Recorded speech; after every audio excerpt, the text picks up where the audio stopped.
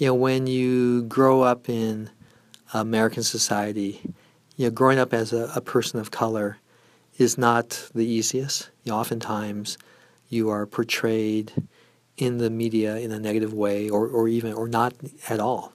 And and it can't help but affect how you feel about yourself and your community.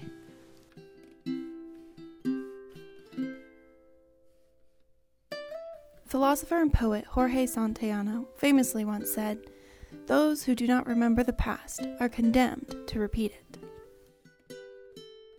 The past 3 episodes of our Independence segment have shed light on the various ways freedom is won and kept.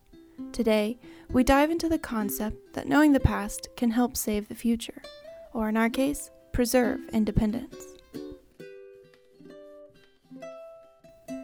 Human nature is human nature. We see history repeated often. Many civilizations have been compared to Rome, and many of them have fallen just the same. Without reminding ourselves of the past, it's only a matter of time until we forget what happened and the cycle starts over again.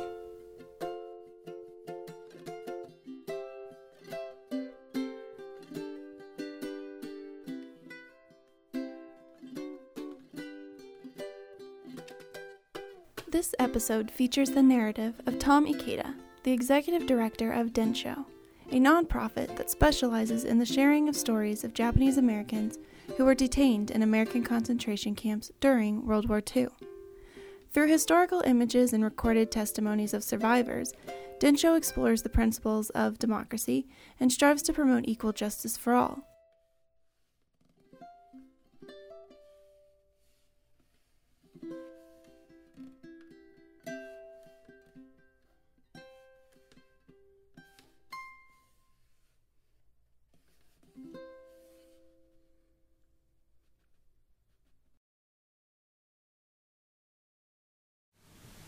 Yesterday, December 7th, 1941, a date which will live in infamy. The United States of America was suddenly and deliberately attacked by naval and air forces of the Empire of Japan.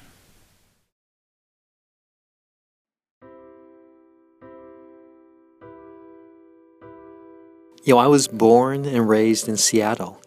My grandparents came to Seattle in the early 1900s.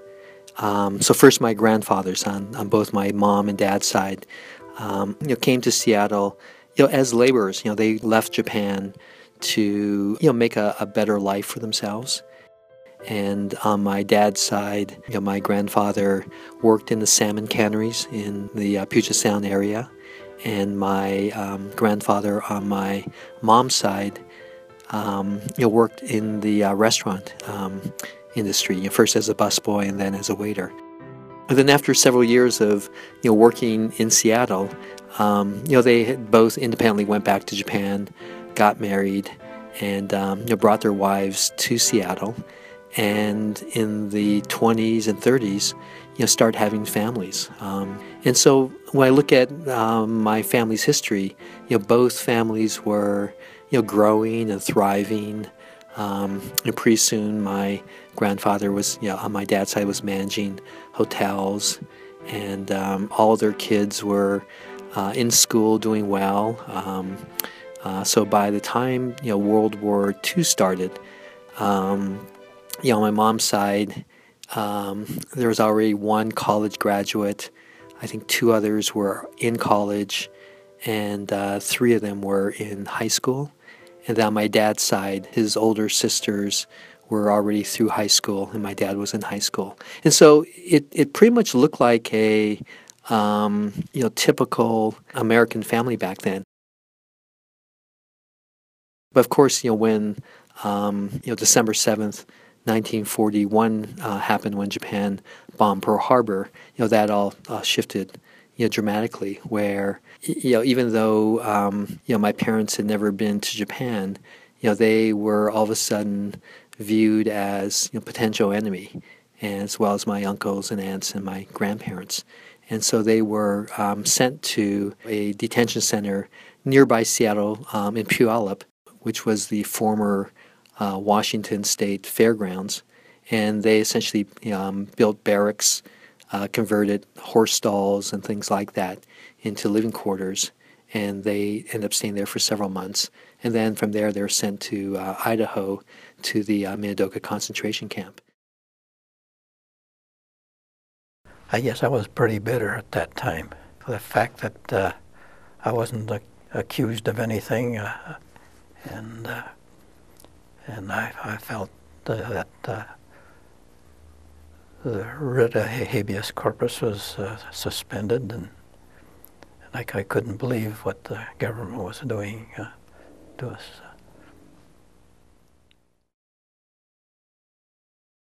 You know, I studied the Constitution and the history, and Bills of Rights in school, and so I says, gee, you know, where's my rights? What's happening to me? As young as I was impressed that all of this was wrong. I couldn't understand why we had to. The Germans, they didn't have to go. My father was saying, Jesus, the Germans didn't have to go. The Italians didn't have to go, but we were going. And so that's the kind of mood I was in. Later on, you know, you start thinking about it more and more as you get the feeling that, hey, you go to the mess hall to eat. You can't go outside. Of course, at that time, there were visitors coming and things like that, but the fact that you couldn't go outside anymore, this is it. So, and then later on, I would go up to the grandstand, look around, because, you know, you could see the whole city, you could see the airport. You're way out in the distance, you know that there's Mount Eden out there, and you start thinking, geez, well, you know, sure like to go back, because those were good times. The United States was at peace with that nation, and at the solicitation of Japan, was still in conversation with its government and its emperor, looking toward the maintenance of peace in the Pacific. Densho was created 21 years ago, and it started off with a series of community meetings, in Seattle, where we recognized that the individuals, the people who kind of lived through World War II, were all getting older. Back then, many of people who had memories of the camps were getting into their 70s, 80s, some in the 90s. And we realized that if we really wanted to, capture and preserve these stories, we should get started right away. My background, before Densho, was more in the high-tech area. And so I worked at Microsoft designing and developing what we called back then multimedia titles. I had left Microsoft, and the community came to me and said, we really want to collect these stories, and is there a way that technology can kind of be a tool for this?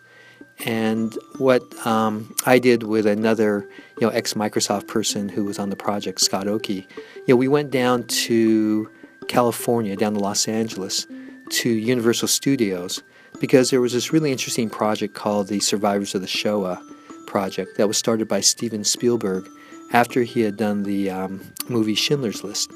And Spielberg wanted to document the stories of Holocaust survivors, and so the Shoah project was videotaping these oral history testimonies of Holocaust survivors and then digitizing them.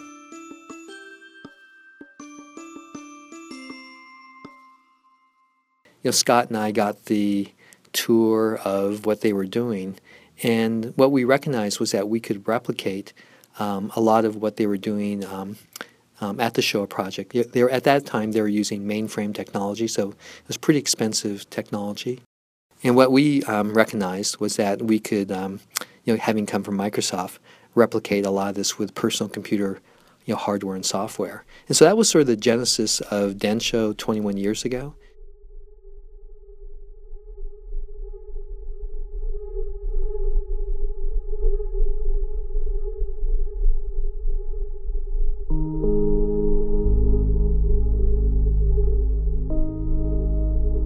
And so we came back to Seattle, pretty excited about the technology aspects. But what really kind of shifted us and the project was when we started doing the stories. Both Scott and I are third generation Japanese Americans, so we're sanseis, and so is our parents' generation and our grandparents' generation that were placed in camp.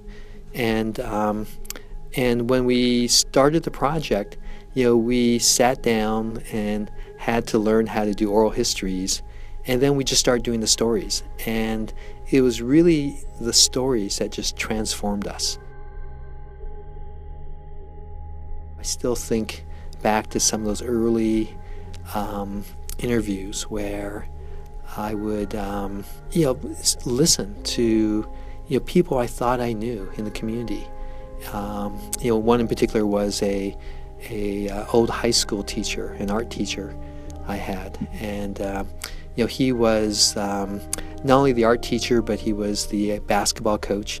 He was a Japanese American, and he told the story that I never knew. When he was in camp, he was separated from his father, who was placed in a Department of Justice internment camp, and Frank Fuji, the high school teacher, was placed at the Tule Lake concentration camp.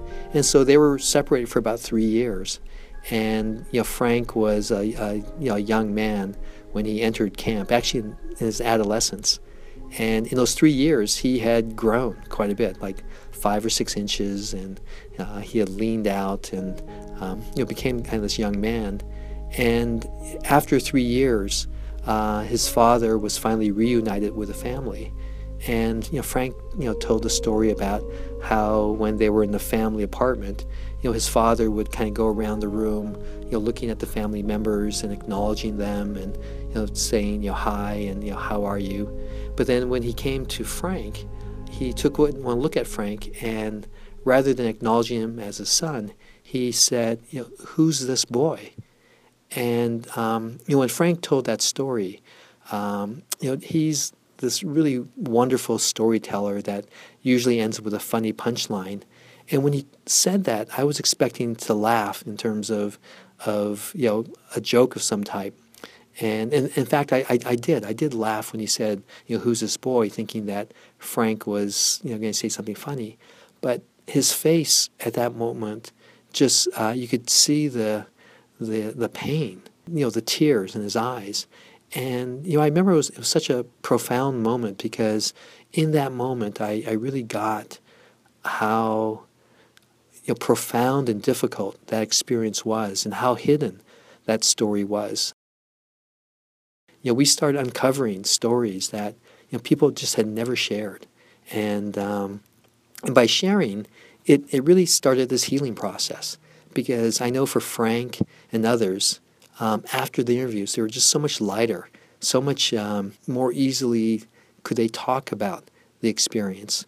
And not just them, but we talked with the children of the people we interviewed, and they would oftentimes, contact me via email or phone call, and they'd ask me, "Wow, what happened in that interview?" Because all of a sudden, dad or mom, all of a sudden they're just so much more free. They're so much more able to talk about things. And so I think through this process of Densho, we've been able to, not only help heal the individuals who went through this traumatic experience, but I think it's changed family relationships, and I think even community relationships. 21 years ago, when we first started doing the interviewing, people were really reluctant to share. There were many in the community who felt that doing Densho was a bad idea. I remember having this conversation with my father. My father, when he heard what I was planning to do, sat down with me and said he didn't think it was a good idea. And the reason being was he said, these stories are going to be so painful for the individuals and the community to sort of rehash, and it's better left untold and just let them fade away. And I remember having a long conversation with my dad about this, and really impressing upon him, really, if we don't capture these stories, they will be lost. And with that, people won't really understand or realize the impact of what happened in the community and what the camps did to people. They'll read about it in books and stuff, but they won't get that personal, experience, the personal story of what happened. In fact, the term densho is a Japanese term that means to pass stories on to the next generation. And we just explained to them how important their story was, not only for us but for future generations, and how that we promised that we would take care of these stories. We would preserve them and honor them forever.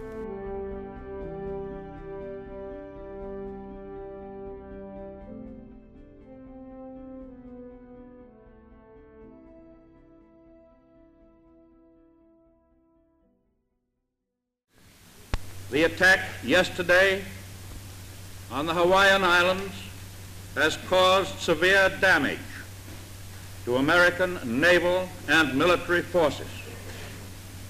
I regret to tell you that very many American lives have been lost. In addition, American ships have been reported torpedoed on the high seas between San Francisco and Honolulu. As Commander-in-Chief of the Army and Navy, I have directed that all measures be taken for our defense. It was a Sunday morning, and I was working. We were doing a little bit of remodeling in the store. When I heard the news, I couldn't believe what was happening. We were kind of stunned. We were wondering what was going to happen, because we were all in a Caucasian neighborhood, and all of a sudden business dropped down to a fraction of what it was before. Those people that used to come and trade with us, we didn't see them. Shortly after, we started getting visits from the FBI. They said some of our customers had complained to them that my dad was associated with the people that were sympathetic to the Japanese. When people oftentimes study what happened to Japanese Americans during World War II, oftentimes they start with December 7th, 1941, when Japan bombed Pearl Harbor, thinking, okay, so here was the event that triggered this sequence of events leading to this incarceration. From the NBC newsroom in New York, President Roosevelt said in a statement today that the Japanese have attacked Pearl Harbor, Hawaii, from the air. I'll repeat that. President Roosevelt says that the Japanese have attacked Pearl Harbor in Hawaii from the air. We will interrupt all programs to give you latest news bulletins. Stay tuned to this station. Ladies and gentlemen, a special announcement. The entire regular personnel of the sheriff's and police office has been placed on a 2-platoon basis with 12-hour shift. All auxiliary personnel has been directed to stand by for emergency service instructions. The regular county defense program is functioning in an orderly manner, and citizens are urged to remain calm and avoid all unnecessary confusion because of hysteria. Go ahead, Honolulu. Several planes have been shot down, and anti-aircraft gunnery is very heavy. All lines of communication seem to be down between the various Army posts. Everyone here in the islands were taken by surprise by the attack, and even yet it's difficult for some people to believe that our air raid on these beautiful islands has actually happened and that lives have been lost. After the attack on Pearl Harbor, Several squadrons of Japanese planes came in from the south, dropping bombs and incendiary bombs over the city. We have witnessed this morning a distant view, a brief battle off Pearl Harbor, and a severe bombing of Pearl Harbor by enemy planes, undoubtedly Japanese. The city of Honolulu has also been attacked and considerable damage done. This battle has been going on for nearly 3 hours. We cannot estimate yet how much damage has been done, but it has been a very severe attack. If you look at Japanese American history, what you see is that even before the war, there was this climate of Japanese Americans being treated as second-class citizens. In Seattle, Japanese Americans couldn't swim in the public swimming pool. It was segregated. They couldn't, for movies, they couldn't sit in the main floor. They had to go to the balcony. In fact, there was a separate entrance for Asians to go directly to the balcony and not be able to even go to the main floor. So Japanese Americans and their Japanese parents were already being treated as this sort of other, this suspicious other community that in many ways people felt could not assimilate in American society. And then when Pearl Harbor happened, the expectations of what was going to happen kind of varied. Many of the Japanese Americans, and these were teenagers and young adults who were born and raised in the United States, had never been to any other country other than the United States. Oftentimes they were the top students in their high school, like valedictorians and scholarship winners in college. Many of them, their expectations were that they would be treated as U.S. citizens and nothing would happen to them. They thought that potentially their parents, who were Japanese citizens, who weren't able to, who were Japanese citizens because they weren't able to become naturalized U.S. citizens, even though they wanted to.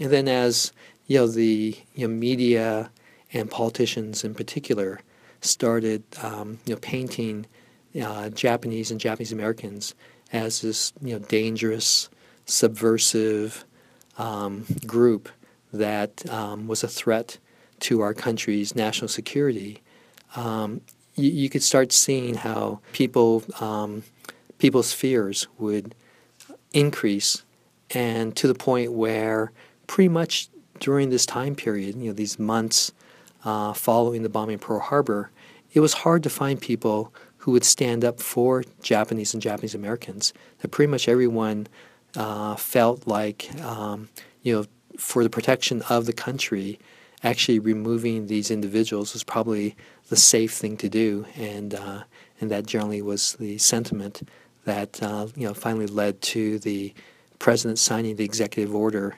that led to the mass removal, incarceration of 120,000 Japanese Americans on the West Coast.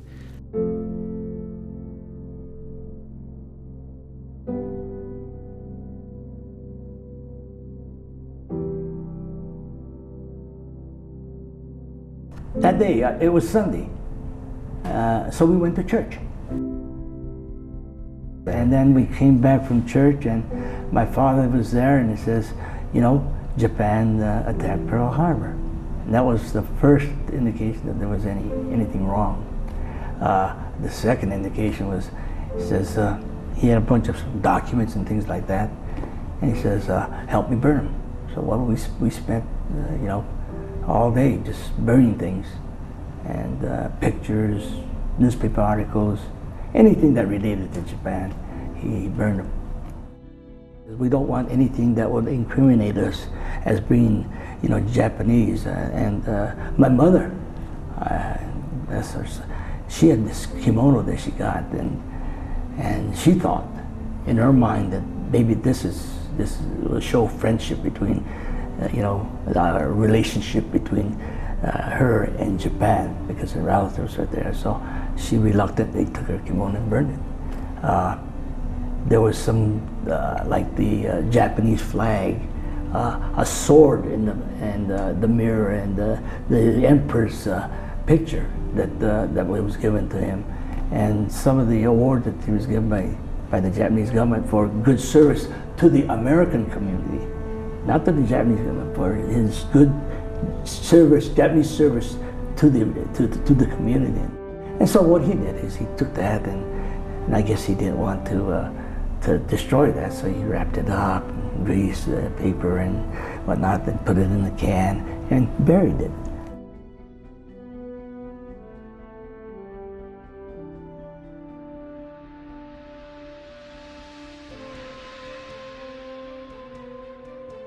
Here's the kids that are your friends, and you go there and say, "Hi, Bill, hi, Joe," and they're looking at you, "You dirty Jap, you slant eye. Why don't you go back where you belong?"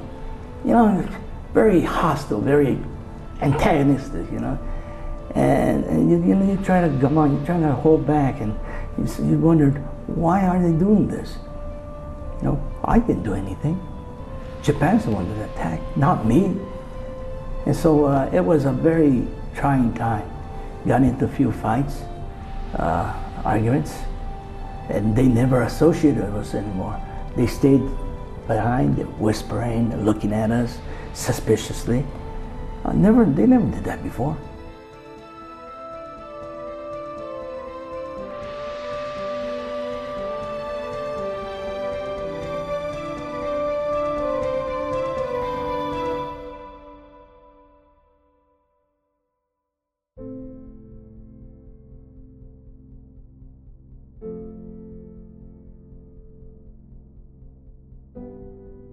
This was an executive order that gave any military commander the right to designate a military exclusion zone, and from that military exclusion zone to exclude anyone the military commander deemed as dangerous.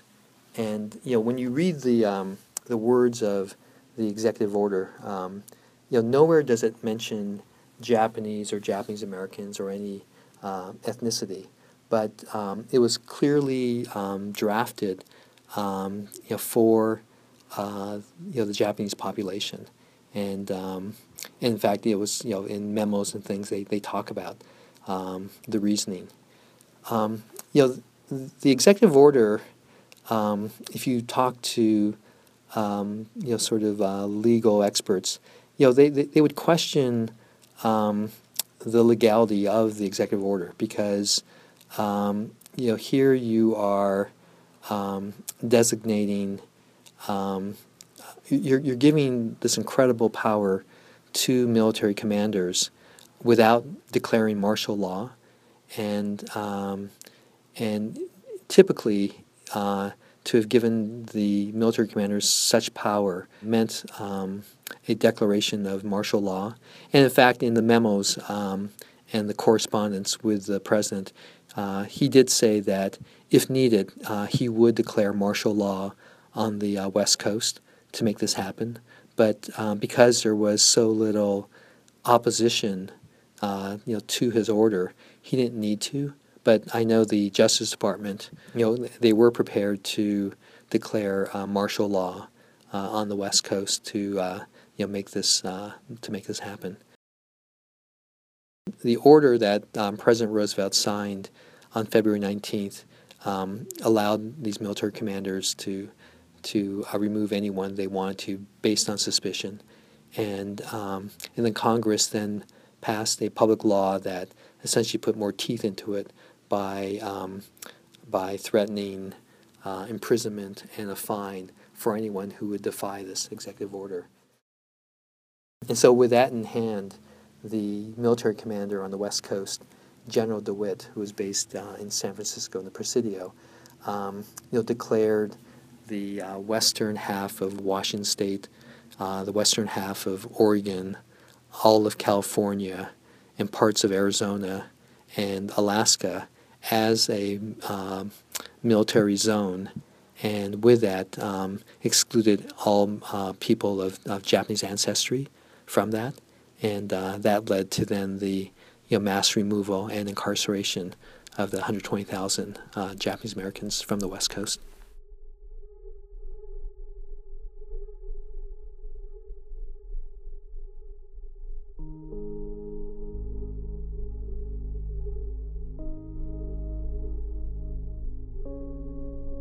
To move 120,000 people, is a sort of a challenge, and so the first step was they had to have these temporary detention facilities, and they oftentimes were nearby population centers where Japanese Americans were located.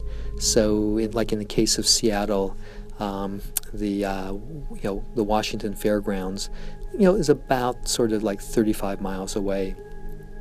And so that's where they sent initially all the people from Seattle to the fairgrounds. What they actually called it was Camp Harmony. And so what we, as we look at, the government and what they're doing, they use a lot of what we call euphemisms.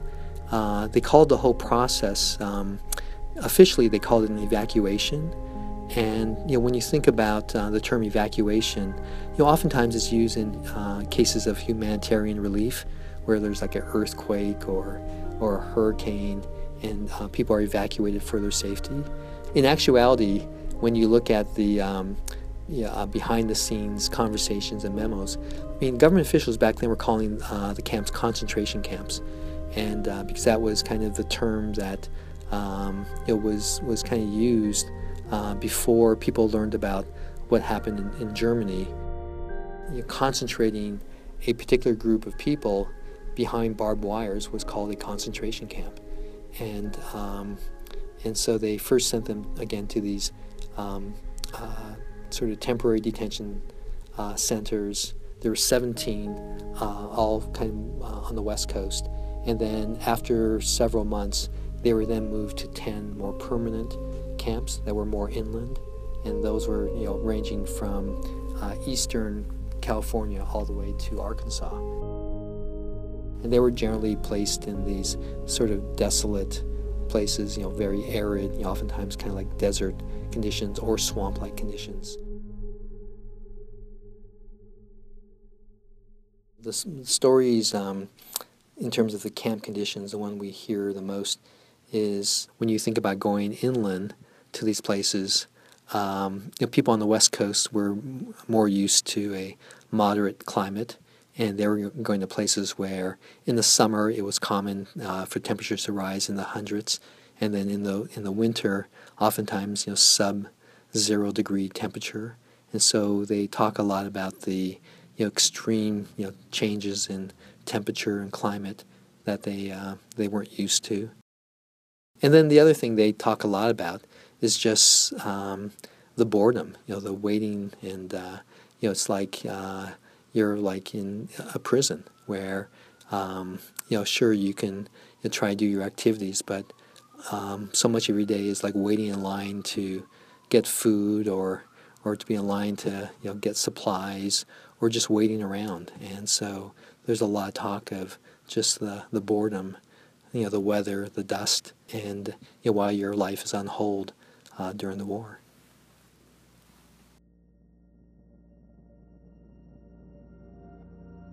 The question we ask ourselves, so why move them into such desolate places? And a lot of it was political. I mean,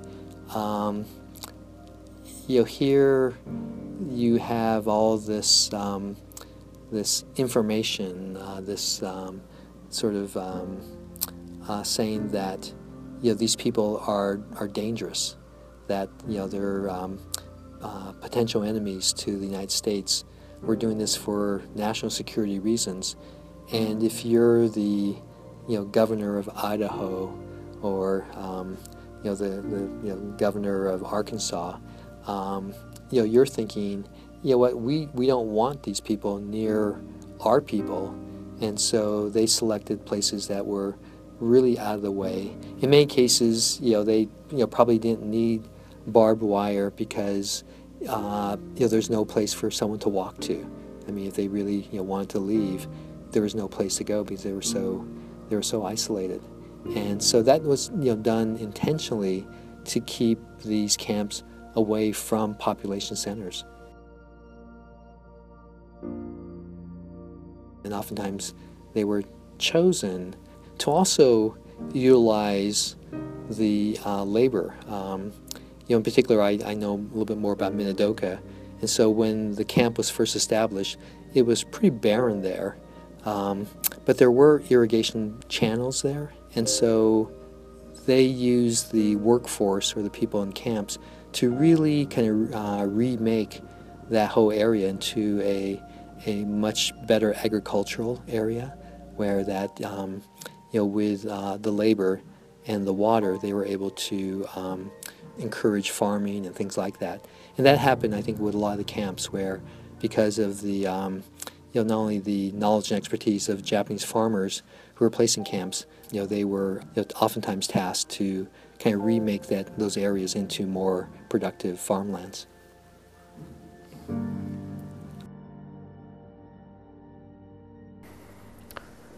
Well, I remember the long lines and going into the mess hall, and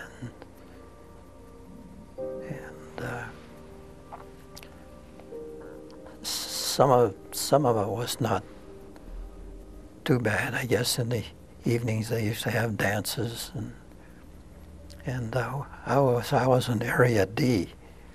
That was the fairgrounds, and right next to it was the fun house. I remember we used to climb up. Everything was boarded up. We used to climb up on the roof and then pry open a window up there and get in there. And we'd roll around the barrels, and we had a good time. And we had a sentry outside, and when he saw the soldiers coming in, we'd get the high sign, and we'd all scramble out, and the soldiers would look around. We wouldn't find anything. And as soon as they left, we'd go back in, and we did all kinds of things like that.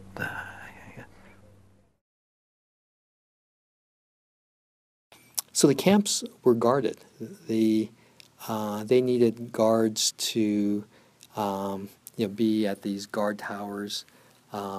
Especially initially, they were sort of manned with machine guns and barbed wire. So there were incidences of people actually being shot, and the reason given was that they were too close to the fence, and so so there were people who were shot and killed. There was one camp that was made into what we call a segregation camp. This is Tule Lake, and so during the first year when people were in camp, people were given a questionnaire, a loyalty questionnaire, for them to fill out. And if the government felt that you didn't answer the questions in a way that showed that you were loyal enough, you were sent to the Tule Lake segregation camp. And the size of the camp ballooned to over 15,000 people, so it was the largest camp. But they had, I think, close to 1,000 soldiers who guarded people at that camp. So you had, again, a sizable population that was needed, to guard the camps, and they were armed. At the Tule Lake, they even had tanks and things like that. And so there was, sort of this, tension between, the army who was guarding the camps, and then the, the prisoners who were there, without having any trial, having done nothing wrong, and so a lot of tension would sometimes arise because of that. Well, after about 6 months being at Topaz, a friend of the family, James Wakasa, was shot and killed by an MP sentry. Yeah. So this was about 6 months in. What was the effect on you and your father and the rest of the family? Well, since we knew him, it was sort of a personal thing. And as far as my father was concerned, you know, they had in the boiler room, they used to drink together, and you know, he went to University of Wisconsin, so he's an educated man. They exchanged ideas, so they knew each other and knew each other's feeling. And so when he was killed, he took it hard, and of course he became one of the committee members to see what they could do about it so that it won't happen again. So, and as a result of that, they changed their policy about having guards having guns and having only the sidearms and things like that at the guard gate. So he was instrumental in pushing that along. But yeah, it was, to him, I think it was a loss. So families were kept together, but once in camp, in terms of the makeup of the nuclear family, you know, kind of in a camp environment, we hear a lot of stories of how the nuclear family kind of broke up because, you know, oftentimes the teenagers, if you're a teenager, you quickly decided or worked it out so that you didn't really eat with a family anymore because you were eating in these large cafeterias. And so what would happen is oftentimes the teenagers teenagers would eat with their friends, and sometimes the mothers would just eat with other mothers, and fathers would eat the fathers. So pretty soon it became more of an institutionalized sort of living, and people talk a lot about the breakup of the nuclear family in terms of the just how that family structure in camp and how it sort of came to hurt families after the war when they tried to restart their lives.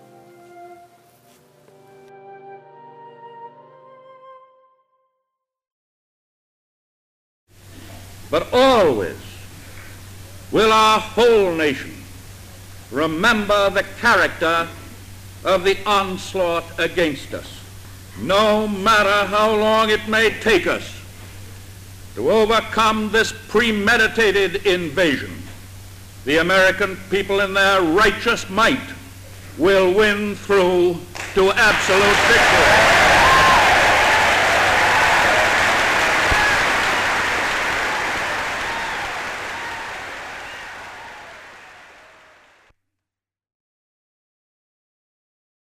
Yeah, the 442nd was a segregated infantry unit that fought in Europe, and for their time of service and size, such per capita, they, I think, in military history are one of the most decorated units in U.S. history, and part of that was because of the casualties they took. On a personal basis, I talked about my family, and my mom's brother. At the University of Washington, he was in the ROTC program, and even though he was incarcerated at Minidoka, he very much wanted to volunteer for the Army, and so he volunteered. Was a staff sergeant, in the 442nd. And when he was fighting in Europe, he was killed in action with a sniper bullet, and the artifact, the piece that I have of him. Not only do I have a couple pictures of him, but the most powerful one is it's a picture of my grandparents. They're in a dusty field in Minidoka, and it's outdoors because there must have been 1,000+ people sitting in these chairs, and you can see the dust. And there they are in front of this group, accepting the American flag, for the death of their eldest son. And it's just such a stark image for me to think that you talk about citizenship and what it means to be American. And here my grandparents had just given this incredible sacrifice. One, they had worked so hard to come to this country and to make a life, and then to lose their oldest son, and then to do it while standing in a concentration camp, because the government that their son fought and died for, put them because they didn't trust who they were, and I guess it feels even more in terms of the story. I talked about how earlier Japanese immigrants could not become naturalized citizens, but in 1952 the immigration laws changed. And my grandparents, who had made this incredible sacrifice, they were one of the first ones in line, and they applied for and became U.S. citizens in 1952. And so when I go to schools and talk about this experience, I bring that photograph and I show it because I ask the question, what does an American look like? And what I argue is that that picture of my grandparents, these Japanese immigrants, who work so hard, they're the ones who really appreciate what being a citizen is, and they're the ones who work so hard and sacrifice so much, and that's something for us who sometimes take citizenship for granted, how hard people work and cherish citizenship.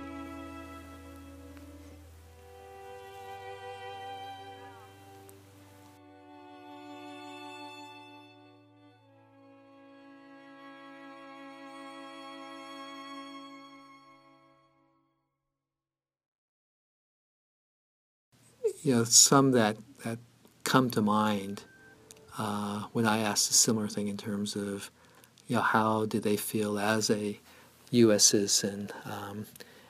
And what has come up is this deep cynicism. I remember one narrator in particular, I think the way he answered it was, you have all this liberty, but you learn it's all crap, because he talked about how he was this law-abiding citizen and did everything that he was supposed to do, and he said they throw him in joints like this. He later on, even with that cynicism, he volunteered for the Army, fought with distinction in the U.S. Army in Europe, and later on became a public servant, and so it was good to, I think, ask him that question, and part of what he recognized was just this gap between what a true American citizen, their rights, and what Japanese Americans were getting, and so he intentionally told me he intentionally wanted to be sort of this, sort of pathfinder for Japanese Americans into the government, so that they would get jobs in the government, and he ended up being a high-level official in the customs area. But he says his sense was recognizing that unless things changed, Japanese Americans, even though by birthright should have the rights of citizens, he recognized that wasn't the case during World War II for Japanese Americans, and that he in his way felt that he needed to change it by being kind of this pathfinder. So you have that kind of view, and then I interviewed a gentleman, Gordon Hirabayashi, who was a college student when the war started, and when he saw what was happening to the government, his stance as a U.S. citizen was, if he doesn't stand up for the rights, then citizenship doesn't mean anything. So he actually took his case all the way to the U.S. Supreme Court, challenging the government orders to remove and incarcerate Japanese Americans. I mean, back in World War II, he lost his case, but here was a case where he felt that the best form of patriotism was to defy the orders, but to do it in a way that respected the rule of law, but would really persistently challenge what the government was doing, and to get them to look at what they were doing to the Japanese American community. on the curfew thing, I made a personal decision to break it. I objected to it, but I was following my overwhelming teaching to be law-abiding. And so my first reaction was to, well, that's the order, so I'll follow the orders. And then one day, I'm dashing home. Hey, Gord, it's 5 to 8. I grab my stuff, and it takes about 5 minutes to get home. So I was just dashing home, and it hit me. A question that I should have faced earlier, it just hit me. How come I'm dashing home and all your timekeepers are still there? It just needed the question to be raised. I knew I couldn't answer it. I turned around and went back to the library. Hey, what's the matter? And I said, well, you guys are here. We got work to do. I said, I got work to do too. I decided if you guys are here, I'm gonna work with you. I'll go back when you guys are ready to go. Nobody turned me in. And I didn't take that until it hit me. And when it hit me, I knew, gosh, I can't do it. That's two-faced. The only reason I'm subject to go is because of the way it's stated. I'm a person of Japanese ancestry. In fact, there were Canadians in the group who weren't even citizens, but they didn't have to go.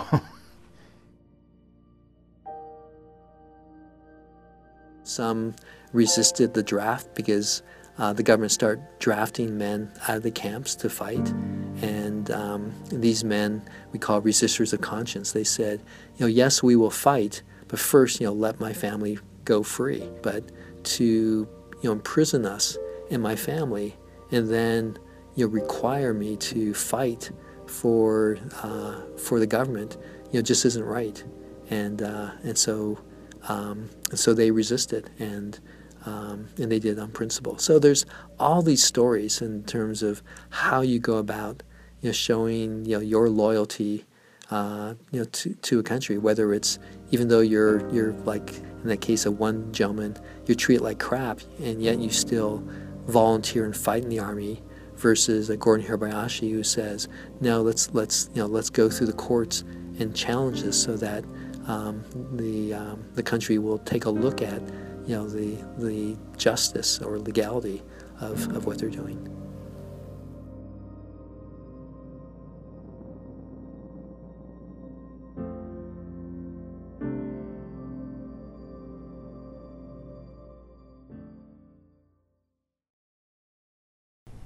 When they started to draft, that was in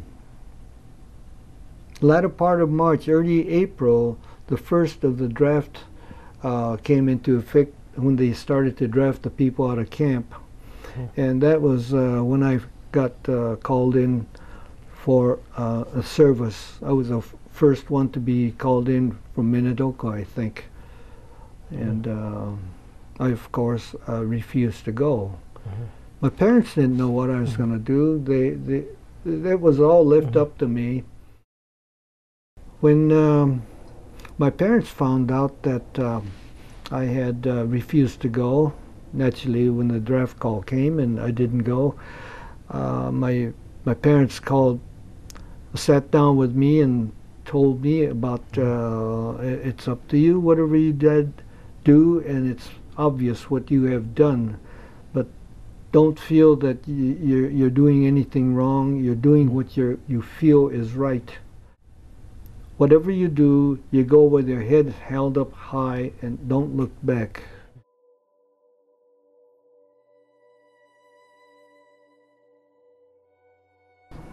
When they came to pick me up, I had 2 FBI agents come pick me up, and I goodbye to my parents.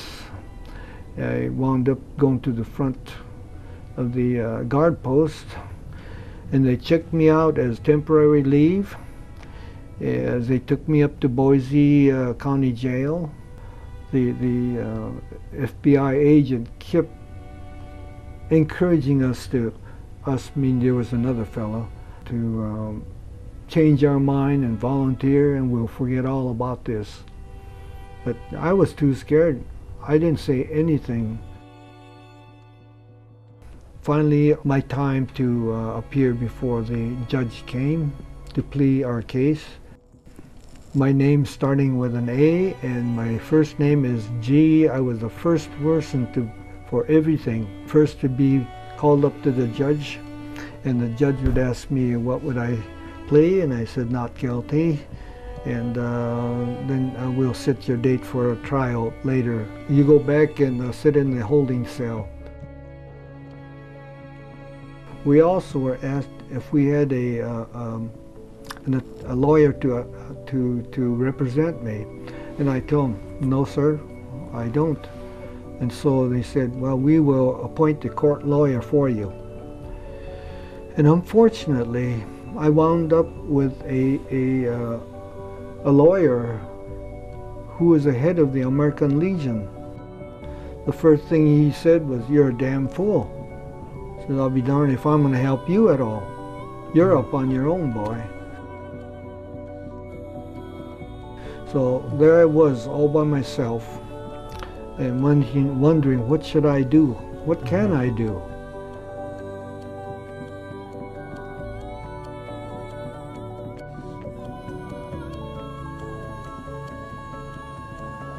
When they heard about us, they wound up with a name, the No-No Boys, also calling us the draft dodgers and chicken and anything, disloyal and so on and so forth.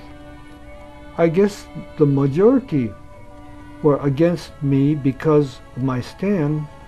I was quite surprised, I would say, that you would think that there would be more people that would think about this draft and say, is that right?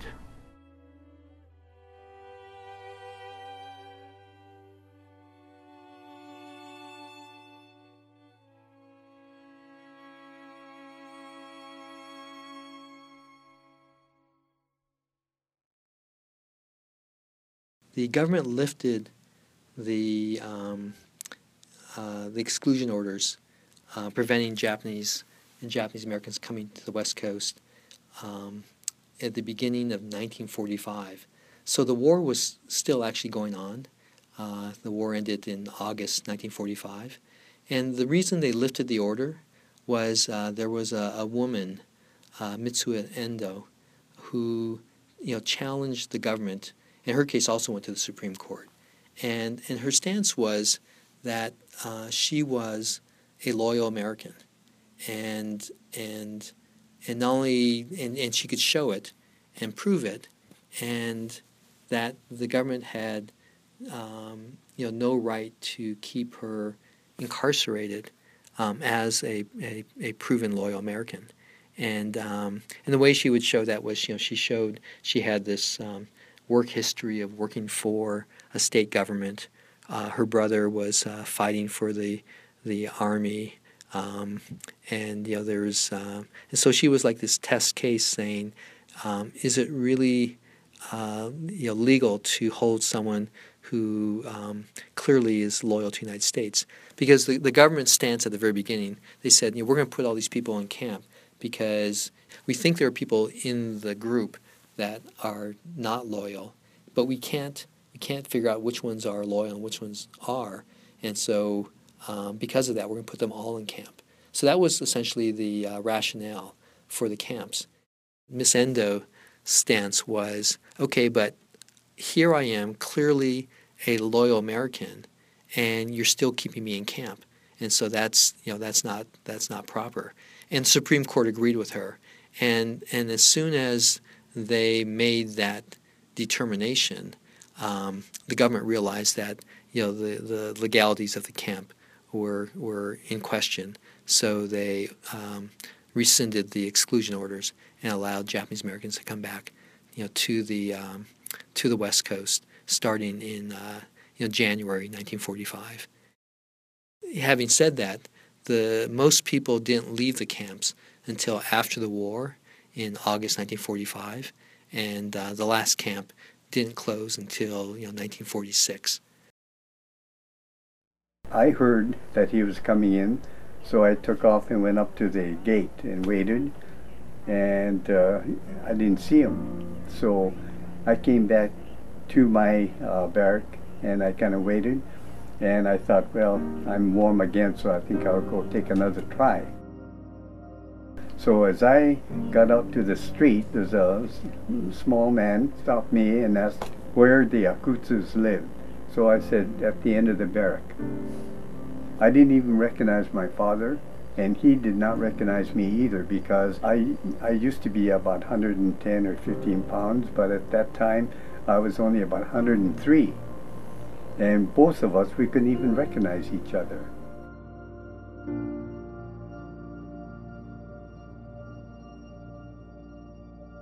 So much energy and focus is on the war years and the camps. When I do interviews, it's oftentimes the time right after the camps that are the most difficult. One, you're pretty much all your assets have been have disappeared. I mean, you really are starting from nothing.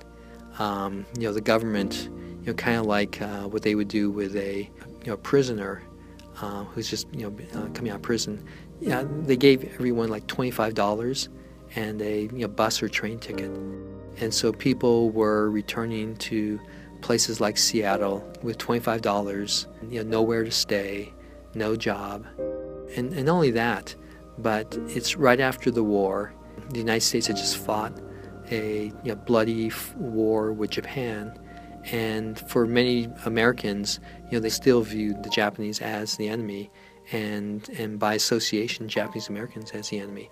So people are coming back not only with nothing, but into a very hostile environment. When you look at what was going on in the community, there was a high rate of suicide, especially amongst the older generation, because in particular, I think they were the most vulnerable, because they were, if you can imagine, in their 50s, 60s, and 70s, starting with nothing. Everything they've worked for their whole lives has been taken away, and they have to start from the beginning, from nothing, and they're treated in a really harsh way, and to many of them, it just felt impossible, and so some of them took their lives. It was a very difficult time for the Japanese American community. And oftentimes people wonder about this segment because so little is researched or talked about. And part of it is, as you really get into it, people were just so busy surviving that people weren't writing about it. They weren't talking about it. They were just surviving, and so it was a really, really hard time.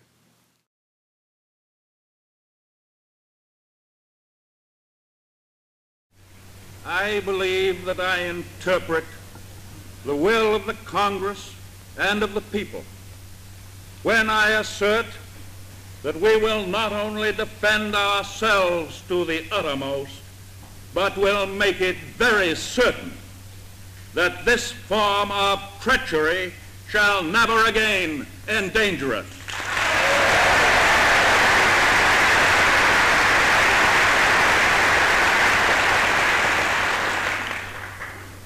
Hostilities exist.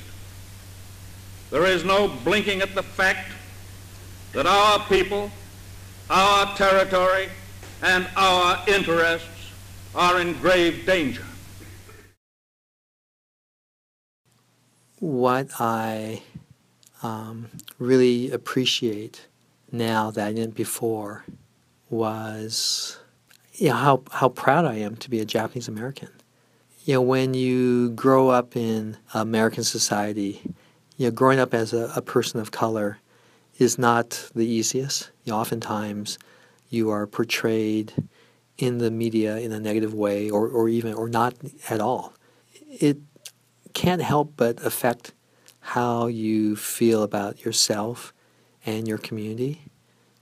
Over the last 21 years, taking the time to really listen to and hear and honor the stories of Japanese American elders who went through a really difficult time during World War II, and to see how much they went through this difficult time with such dignity and courage and diverseness. I mean, there's such a range of the experiences. I mean, I really think about how that's changed me.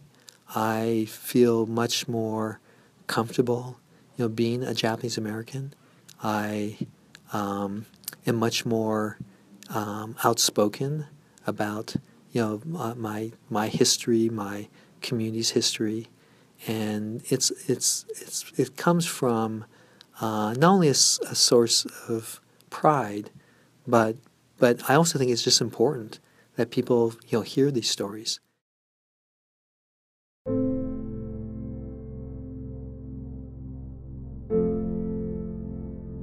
And you learn about the rights we have as citizens, and I think I've taken them for granted. This project, when I go back and have interviewed now about 230 people about what it feels like and looks like when your rights are taken away, and how precious those rights are. I just have gained just this really greater appreciation for what it is to be a citizen, and what I think a lot about in terms of maybe what I'm meant to do is to tell this story. I mean, it's not only to get other Americans to think about how lucky we are to be American citizens, but to also think about the vulnerable, the ones that we because of maybe the way they look, their religion, how we might question their Americanness, and how important it is for us to look at that and to realize that we're so much stronger together as Americans with this wide diversity. I truly believe, from the work I've done in learning about Japanese Americans and their contributions to the United States, how much better our country is because of Japanese Americans. And yet 75 years ago, they were reviled. They were viewed as the enemy, as someone who most people in the country probably felt that should have been kicked out of the country. And yet there's such a vibrant, important aspect of American culture. And I think that's true of these other cultures. And so that's where I've been changed in terms of just a better appreciation, and also a sense of really wanting to reach out and stand with other communities that are being targeted.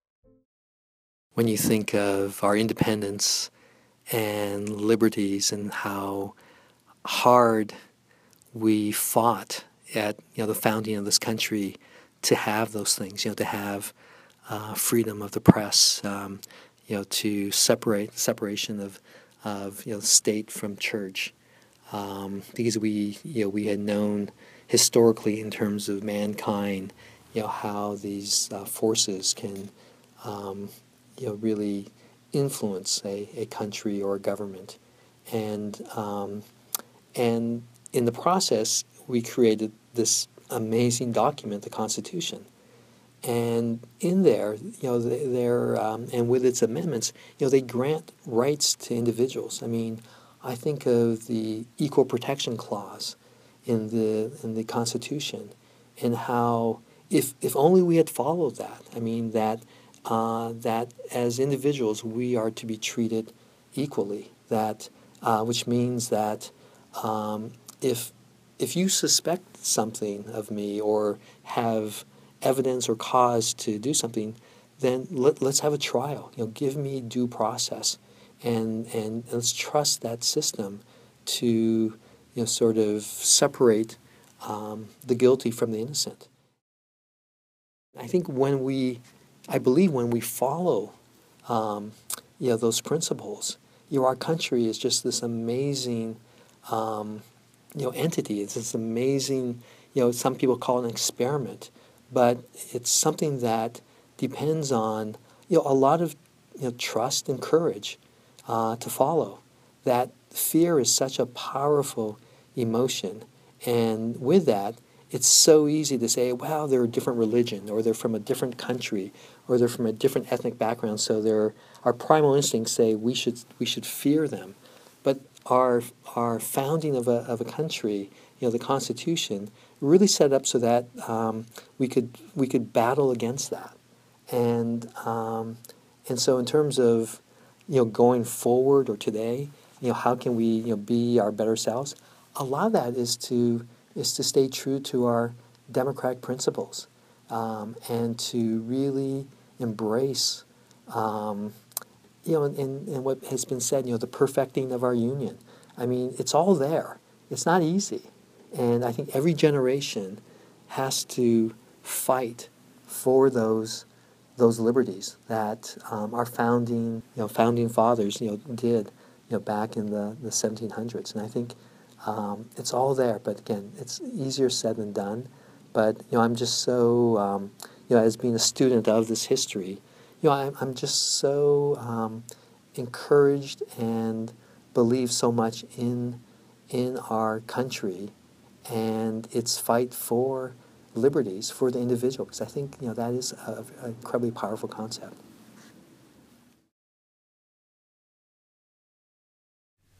With confidence in our armed forces, with the unbounding determination of our people, we will gain the inevitable triumph, so help us God.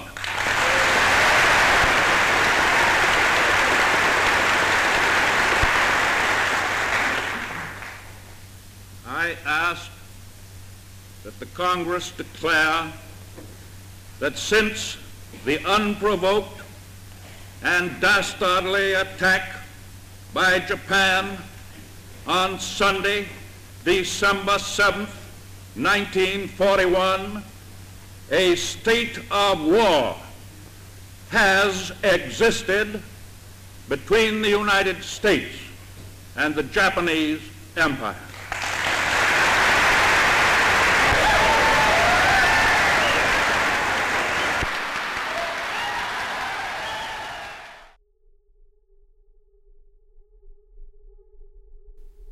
When I finished my phone interview with Tom, I sat back in my chair, completely stunned. I was speechless. I thought to myself, there is no way my America did this. The first time I heard about Japanese American concentration camps was in a high school history class. The teacher made a quick comment on it, we read a sidebar that briefly explained the topic, and that was that. For all I knew, those detained were obviously guilty. However, as I researched the topic and learning through the interview with Tom, I started to realize the depth of the suffering experienced by the Japanese American citizens who had to endure this unjust hardship. it also dawned on me that there are realities outside of my own that I will never understand. If you've been to our website and scrolled all the way down to the bottom, you would know that I'm a blonde white girl. I've never grown up feeling judged because of my skin color, or because of my physical features, or because of my culture. So the idea of being singled out by an entire nation because of one's heritage is completely foreign to me. Even now, in the present, so many people deal with discrimination on a daily basis. I could never truly understand what that is like, but I have realized that by educating myself of other people's struggles, I can learn to empathize with their situation. We are all humans. We each face struggles. We all have stories. Living in a society where social media reigns supreme, it's easy to lose sight of a person's humanity and to view them as an object rather than a human with feelings and a soul. Sometimes it's easier to see only race or culture or the differences rather than the intentions or the heart of someone. The mission of Profiles isn't to tell you how to think. Instead, we want to share stories, facts, and wisdom with you in order to pass on a wider perspective. I hope that these past 4 episodes have helped you see independence in a new light. It's more than just fireworks on the 4th of July or a long weekend in May. It's a gift dependent upon so many factors, each of which we can contribute to on a daily basis.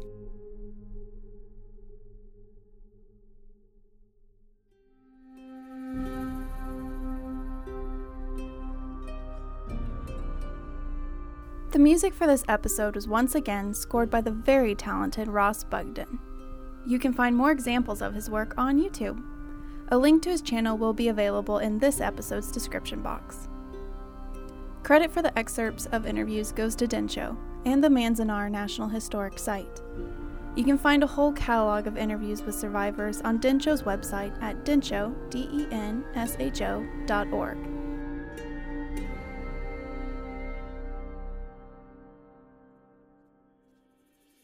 If you'd like to learn more about Profiles, you can check us out at profilespodcast.com.